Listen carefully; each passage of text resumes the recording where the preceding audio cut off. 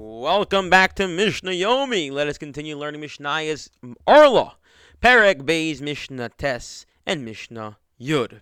What happens in our previous case we discussed? You have both permitted and forbidden sourdoughs that fall in before the bread leavens. Then we said it's also because although there's enough permitted sourdough or yeast in the item, we still assume that the forbidden stuff is going to help leaven it faster, expedite the process.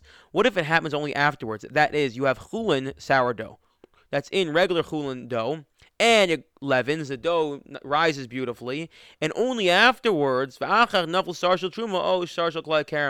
forbidden sourdough of klayim, klay karim, or Orlah fall into it, or truma, fall into it.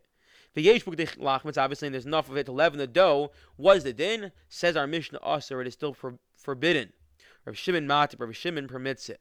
What's going on here? Why would it be forbidden and why would it be permitted? So Rav Shimon permits it because he says as follows, that although we have a concept of when something gives flavor and taste, now the item can't be nullified, that's so long as the flavor and taste is wanted. But if it's no saint tam lifagam, that if it worsens the flavor, if the forbidden substance actually destroys it, once you leaven something too much, now it becomes gross. Ewy, sour. So in that case, in the event that it's no sintam lefagam, so then it's all permitted because we say at that point it's done. What about the first opinion, the Tanakama? Why would they say it's usher? If you leaven it too much, it becomes sour. And the Tanakama answers that's precisely the point. It becomes sour, yes. So what does it become? Sourdough. Meaning to say that now you can take this huge amount of dough and you have a huge vat here of sourdough, a starter for more bread, and that enough is a good enough. Enough benefit to say that it's prohibited because it's useful. So although you may not eat it, but it's useful and therefore it doesn't become no sin tam lifigam.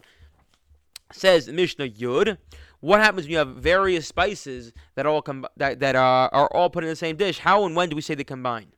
Tavlin shnayim ushlosha shemus mimin echad. Let's say you have spices that have three different names, two or three different names, meaning to say, but they're from one min. Let's say you have peppercorns. Peppercorns, those little black pepper things that you grind up and make black pepper, found on every table for some reason. So you have peppercorns, but they have three names. What does it mean they have three names? Meaning they have three different prohibitions. One's an Orlah, one's Truma, one is unit Meiser, or Ashera, whatever it may be. You have three different types.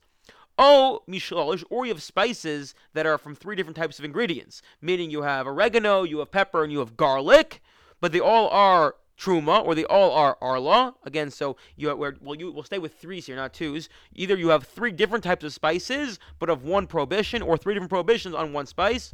Also, Mitzdarfin, all these cases combine, and they prohibit.